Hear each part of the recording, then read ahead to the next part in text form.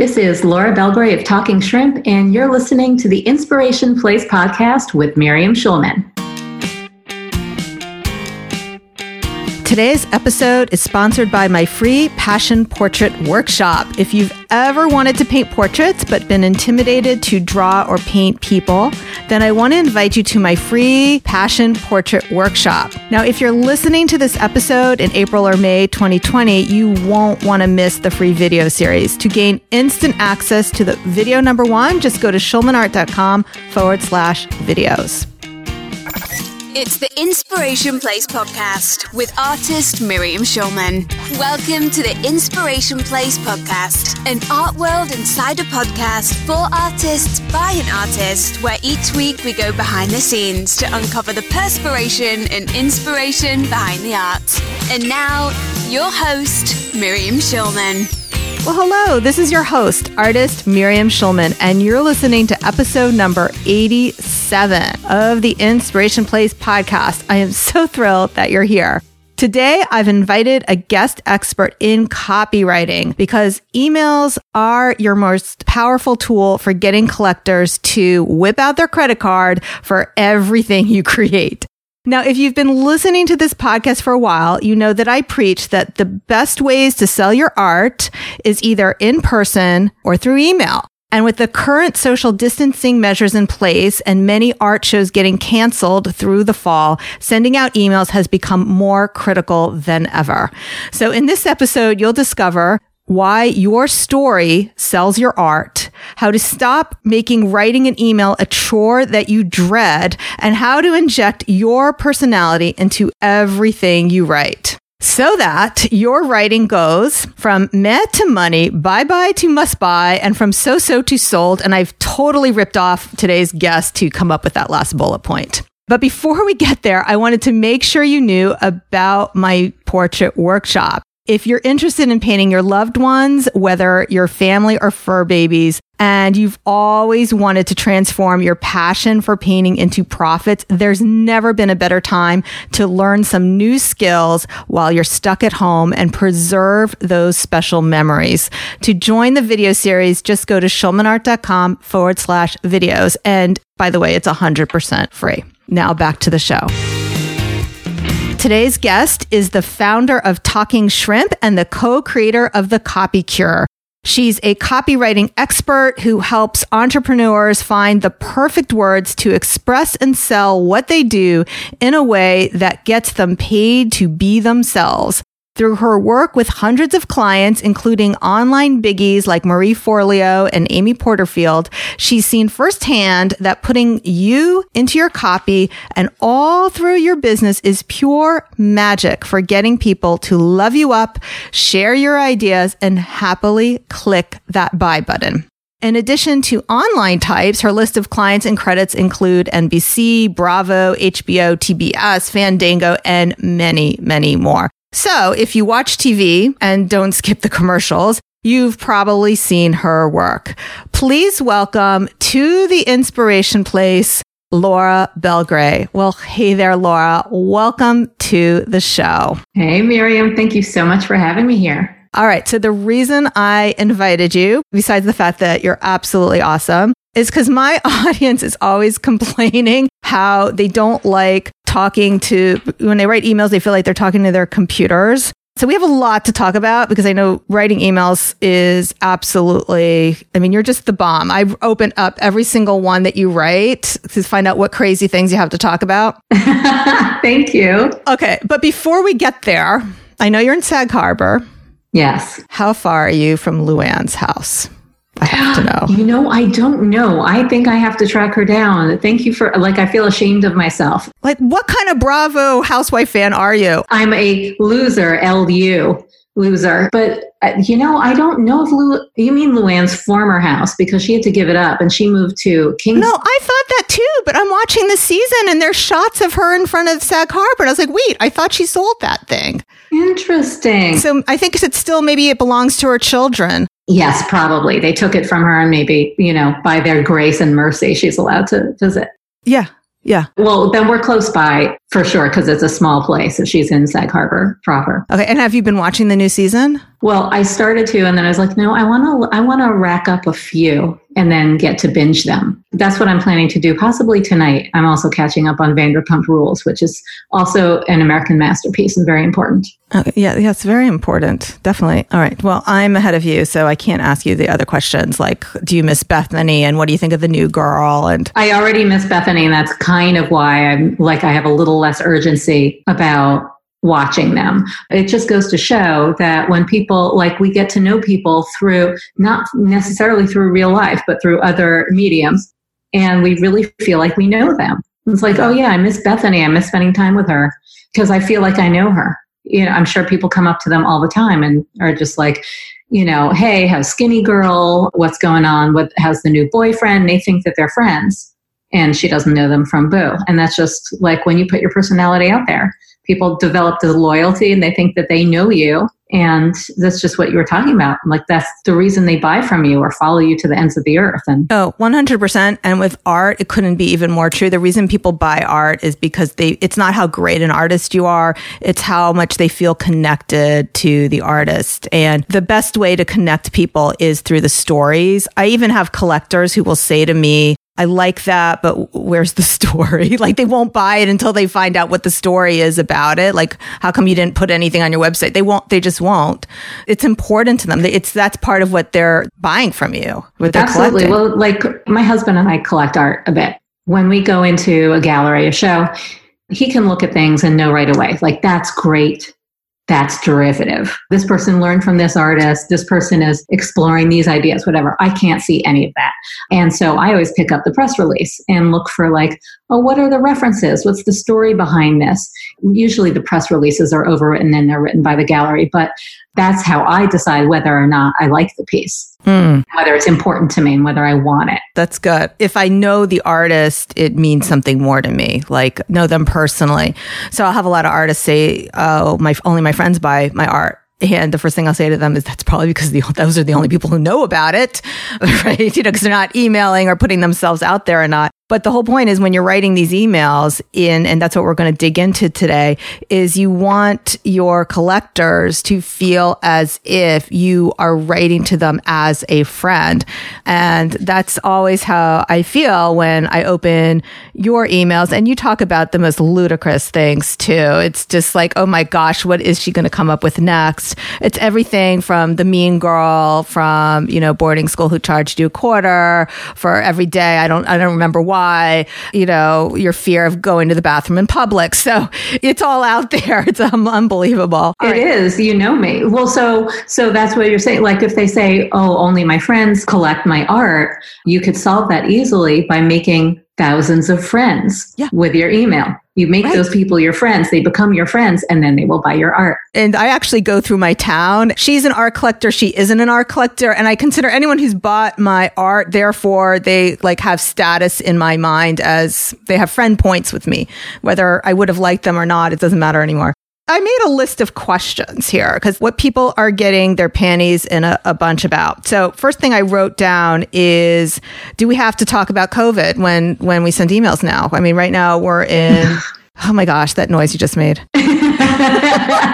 That's my COVID fatigue sigh. I'm so tired of COVID. Listen, I mean, I think that you always want to have context when you're writing an email or when you're posting anything. You want to have context, and you can't necessarily ignore it because it is all around us. It's a fact of life right now. So you don't have to mention COVID. You might mention being at home, being cooped up with people. You might mention anything that shows what life is now and touches on it in some way, I think makes it absolutely relevant. Anything that doesn't make your email feel like it was written in December 2019. Right. Because it is such a overwhelming experience for all, everybody is having this experience. Not everyone is having the same experience of it, but everyone is experiencing this pandemic in some way. So it's hard not to touch on it in some way, but you don't have to. If you're writing about like why you painted a piece or something, if you're talking about a piece that you made in 2019 and why you painted it and what you were thinking, maybe there's no reason to mention what life is now. And so, no, I don't think you have to mention it that constantly. Only if the context is appropriate, if it belongs there. Yeah. The one thing, though, I've banned, I told my assistant who helps me out sometimes with copy, I said, you're no longer allowed to say uncertain times. Oh, thank you. Wait, did you see my email today? I did, but I thought maybe you heard what I said in Ron's group. I didn't see your email. I saw a post that you did because, I mean, it's never certain. It's an illusion if we think things are certain. Like if you think about what life was March 1st here in the United States, in New York, we thought life was certain, but we didn't know the world was about to change. And that's always true, that the world can change back in a day too. Or you can always get the phone call, God forbid, something tragic happens in your life and, your spouse dies. Suddenly your whole world changes. So it's always that way, not always with bad things, but sometimes with good things too. Right. So there were no certain times. But that's so funny because I was ranting about that, but also about the clichéness of it, how everybody tries to wedge it in order to make their copy sound relevant. So it's like, in these uncertain times, this exfoliating face wash will make your pores tight and invisible, just like Selena Gomez. Use uncertain times at checkout for 20% off. And it's just so cliche and wedged in. Yeah. And it also, to me, of all of them, because there's challenging times, disturbing times, overwhelming times. There's all kinds of times that you can use. And of all of them, which are all cliche, that one strikes me as the most bland and insincere. Totally agree. So I will allow myself to use the word turbulent times. Somehow I like that better, but uncertain, ugh. Right. It's bull, like the idea that there were certain times. Right. I've had enough COVID talk, so we will move on, right? Right. We've detone-deafed it. Right. Exactly. I love that, detone-deafed it. Here's what I hear from people, and I have my ideas, and I'm talking about like my art, the clients who I coach who want to sell their art. They say they hate writing emails because they feel like they're talking to their computers. So what advice do you have specifically for those artists? Yeah, I think that you want to picture a person who is your ideal collector. It's probably a friend, especially if you've claimed that only your friends collect your art, and a friend who maybe is such a fan of yours, such a fan of your art that they always want first dibs. Anything that you put out there and are furious if you've sold it to somebody else without telling them about it. Think of that person that you love so much, that you feel comfortable around, who just loves everything that you do. If you need to, you can open an email from your regular email client on your desktop or wherever you compose an email, right? So I use Mac Mail. So I open up a Mac email if I'm having trouble picturing that one person. And I start an email to them, but truly to them. Like, what would I write to this person? In what language? So I don't start to make it newslettery. I don't have a big intro. If it were you, Miriam, I would just say what's shaken if I'm writing about art, just finish this piece. I know you're going to want to see because you were so mad at me last time when I didn't tell you about it. It is, if I do say so, pretty spectacular. Do you want to come see it? I just put it in the words that I would use with a person that I like and know. And then maybe you dress it up. Then maybe you put more into it. But when you start it off in the right tone with the right person in your mind's eye, it's going to be a lot easier. I love that. Now I'm going to ask you some leading questions. These are all things that I've learned from Laura. They will be either rhetorical or leading questions. I love leading questions. Okay. Softballs. Yeah. All right. Why should we use contractions in our writing? Contractions. Well, first of all, they're so easy. All they take is one finger. It's the little right pinky finger, because that is the one, if you touch type, that hits the apostrophe on your keyboard. Contractions, for those who need a little grammar refresher. Wait, hasn't everybody watched Schoolhouse Rock? That's it. Schoolhouse Rock. Yeah. Yes. I actually forget that one. I remember conjunction, junction. What's your function? But I forget. That's the one I was thinking of. Yeah. Isn't there a contraction one too then? Probably. But contractions are those. Yeah. In case someone hasn't watched Schoolhouse Rock lately, they're those combo words. Like instead of you are, it's your. Instead of I will, it's I'll.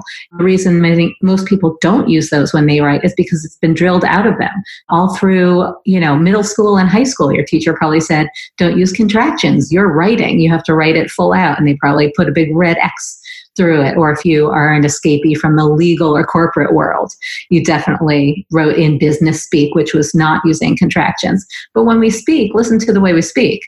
It's I'll, will, I'm not, don't, won't, I'm gonna. So you want to write the way you talk, because when you read the words full out on the page, when there are no contractions, it looks stiff and formal. You might not even know why you're turned off by it. You might not even know why it's coming across as cold, but it's usually because the writer didn't use contractions. So not everything has to be a contraction. You don't always have to do it, but read your stuff out loud. Where you're changing it as it's coming out of your mouth, change it on the page too, to mirror that and mirror the way you actually speak. So I like to think of it as not as copywriting, but as copy talking, because you want to write the way you talk. When I get emails now from whatever marketers, I will silently in my mind go through, that should have been a contraction. I don't like her subject line. Right. Now you're getting harsh. Yeah. But now you know why you don't like it. You probably didn't before, but you didn't know it. Oh, interesting. I know you have some tips about subject lines. So what is something that will make any email scream, it's a newsletter? Aha. Oh, I love that question. If you use title case in your subject line, meaning the first letter of each word is capitalized as it is in a title, that screams newsletter. It's businessy. You would never capitalize the first letter of each word if you wrote an email to a friend. Yeah. You capitalize the first word, if any of them. Sometimes we're sloppy when we write to our friends, and especially now that we communicate with the people who we're close to so much in text.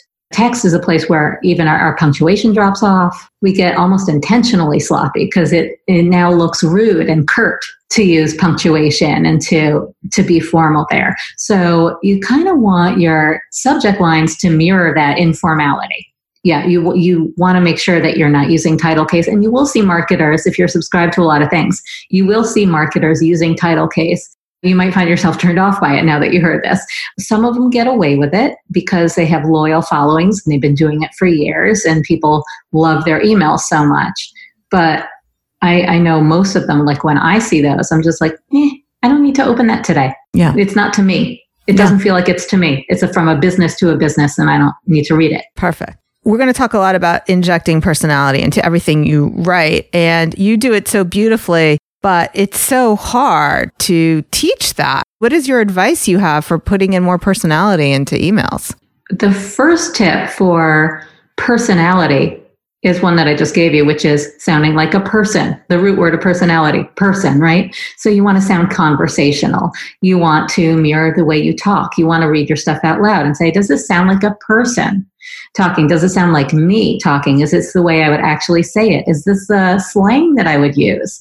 So you want that same tone, that same conversational feel in your writing. Make it sound like a person. And then my favorite little trick for adding personality, for injecting some flavor, is something that your artists are familiar with, painting a picture. So I like to use concrete details. Not to say that Jackson Pollock was not a great artist, but if Jackson Pollock were writing, his writing would not be as good. If his paintings were writing, it wouldn't be as good because they are abstract. They are general, it's a mass, it's a blob. Whereas you want to be very figurative and clear in your writing. You want to use concrete details that paint a picture when we're reading. So for instance, instead of saying we met up and had a conversation, that's way more interesting if you say we met on a bench and talked over tuna sandwiches. It shows setting. It shows what was the tone, what was the feeling of this meeting. Like we met and had a conversation, we don't know. We met on a bench and talked over tuna sandwiches says it was maybe really informal and intimate. It was somewhere outside, maybe where you didn't want the other person to make a scene. Like there's so much built into those concrete details and we can picture it. For instance, you see a lot of people talking in big generalities, especially when they're telling their life story. They'll say something like, for a long time, I was in a very dark place. It was the lowest low of my life, but I came out of it, and I found myself on the other side with a whole new attitude. And that tells us nothing. It's general, it's blah. We don't know what they went through. Whereas if they said, for 3 months of my life, I lived in unwashed sweats, eating nothing but Doritos from the bag and stalking my ex on Facebook, we know what kind of low they went through. I mean, that is the essence of low right there. That is exactly why I read your emails, even though I care nothing about whatever affiliate promotion you happen to be pitching that month, but I just have to find out all these juicy details. Laura, what I want to make sure my artists hear, especially those who are interested in painting portraits, what you're saying is actually what I teach my artists to do. Now, you can take a photograph of a person and you can copy it exactly, but people are not going to connect to that painting or not be interested if there's no story being told in that painting. So you brought up other artists. If you think about Norman Rockwell, who did beautiful illustrations of portraits, every single one of his paintings tell a story. You know exactly who that kid is or who that dentist is or who that couple is. And all those little juicy details that he includes is what makes his art so compelling. And that does not mean that art has to be representational to be compelling.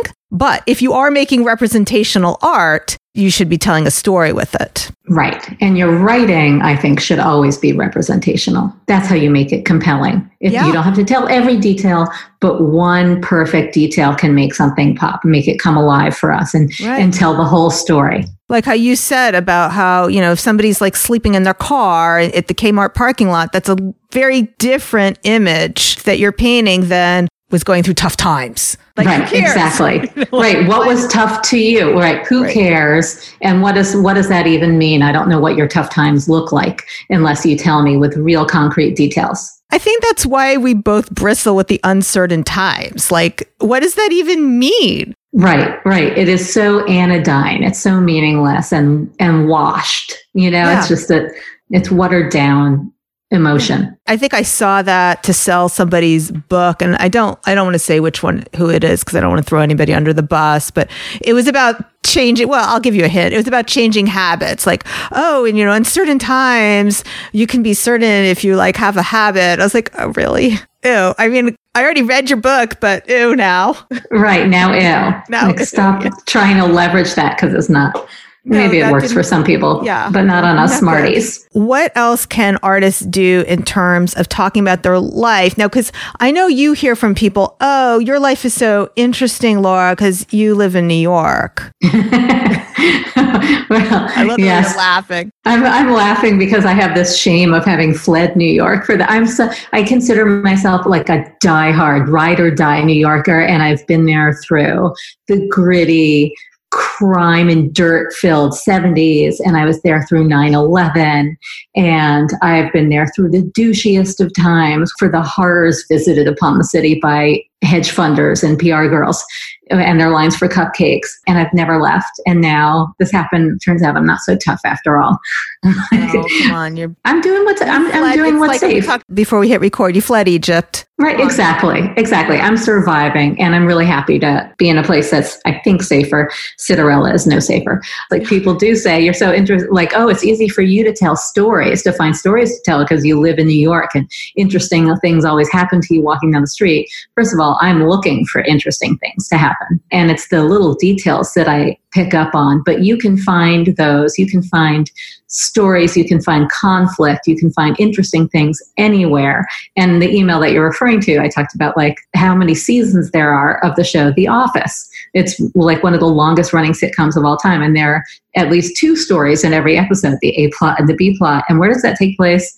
In an office park in Scranton, Pennsylvania. You can find stories anywhere. Story comes from conflict, generally. It comes from intrigue. It comes from mystery. But most of all, conflict. And it can be little conflicts. The conflict between what you want and what you have. Just wanting something. is a conflict and is a story. Your inner dialogue that's happening, the crazy things you think about. Right, exactly. There's a tension and a conflict between the way you look on the outside and what's actually going on in your head. If you smile while thinking, I don't want to come anywhere near this person who's handing me my iced coffee and they're not wearing a mask, there's a conflict right there. So there's something to write about every day. There actually is a nice coffee place. I think they're able to stay open because they also have chia bowls. Why did I suddenly feel jealous? I don't know why. I wasn't jealous up until this point. It's like you have like this, sounds glamorous, this Sag Harbor home. And I'm like, yeah, whatever. Until she said, yeah, I can still get iced coffee. I can still get iced coffee. But you know what? I don't. I see people lined up for it, most of them 6 feet apart at this Sag coffee place. But I always think about wait a minute, the person is handing you, are you going to pour your iced coffee into a different cup now? That person has just touched you don't know, I don't care if they're wearing gloves. Right. They might have touched their nose. They touched their face with the gloves. The gloves don't do anything. So you're now getting an iced coffee in a plastic container with a straw that's all been probably touched. And so I'm not really interested in that. I miss my iced coffee, but I'll make my own at home. Yeah. That makes me feel so much better. So there's a story in that, in just being tempted by an iced coffee. There's a story in seeing a leaf fall and it making you think of some time in the past. But this is where people get stuck, is how do they go from this very cute iced coffee story to now they want to sell their painting of a giraffe. Just making it up because there's a painting of a giraffe behind me. So this is like improv class. Let's see. Poor Laura. I just put her on the spot. Well, I would probably start with if you're thinking of your painting of a giraffe, I would probably start with what is the story behind that? Why did you paint the giraffe? Did you paint that giraffe in person when you were on safari? A story like that today might be here I am, the most dangerous thing that I could do today is actually risk my life for an iced coffee. And meanwhile, just a year ago, I was sitting in the plains of, Africa with a giraffe in my face and a lion a few feet away. See, I love the way you did that. And the thing that's so important, which I think everybody needs to know, is how you really couldn't do that for me because you don't know why I painted that. Only you know your story. And that is what connects people. So if I were to take that Laura's same made up story and send it out to my collectors, that would fall completely flat because they would see through it, that wouldn't ring true. Miriam didn't go on a safari, blah, blah, blah. Now if I were to send the actual thing, okay, well, it's about sticking your neck out and being vulnerable because that's how I feel about this giraffe. And now relate that to how we're all afraid to get the iced coffee. I've never felt more vulnerable before, except maybe the time where, I don't know. I can't make up things on the spot either. I don't know. When I had braces in the 10th grade, who knows? When everybody else had grown out of braces, but suddenly I was getting them on and. Yeah, no, but that's great. Right. Exactly. And you could you don't even have to start, the coffee might be a jumping off point for you that you don't even end up putting in there. It might be oh, you know what? I actually want to tell the story about the time I felt most vulnerable. If you're jumping off in the story from the idea of right now, who's vulnerable, and vulnerable's a new, is being used in a new way in terms of health. But when we think of it normally, we think of it in terms of emotional vulnerability. And probably the most vulnerable moment in my life was when I got braces. I've never gotten over that feeling of, being teased for having braces and being called metal mouth or thinking people would. And that's why this giraffe is so powerful to me. I love that. But what about people who say, oh, I still find writing an email a chore that I dread? I think a lot of people start off that way, thinking an email is a chore that they dread. And then when they see what's possible, oh, wait, I can be myself. I can write an email to my subscribers the same way I would write an email to a friend. I actually like writing an email to my friends, telling a funny story to my friend, saying, you're not going to believe who I bumped into today. And putting that same feeling, that same intimacy into your emails.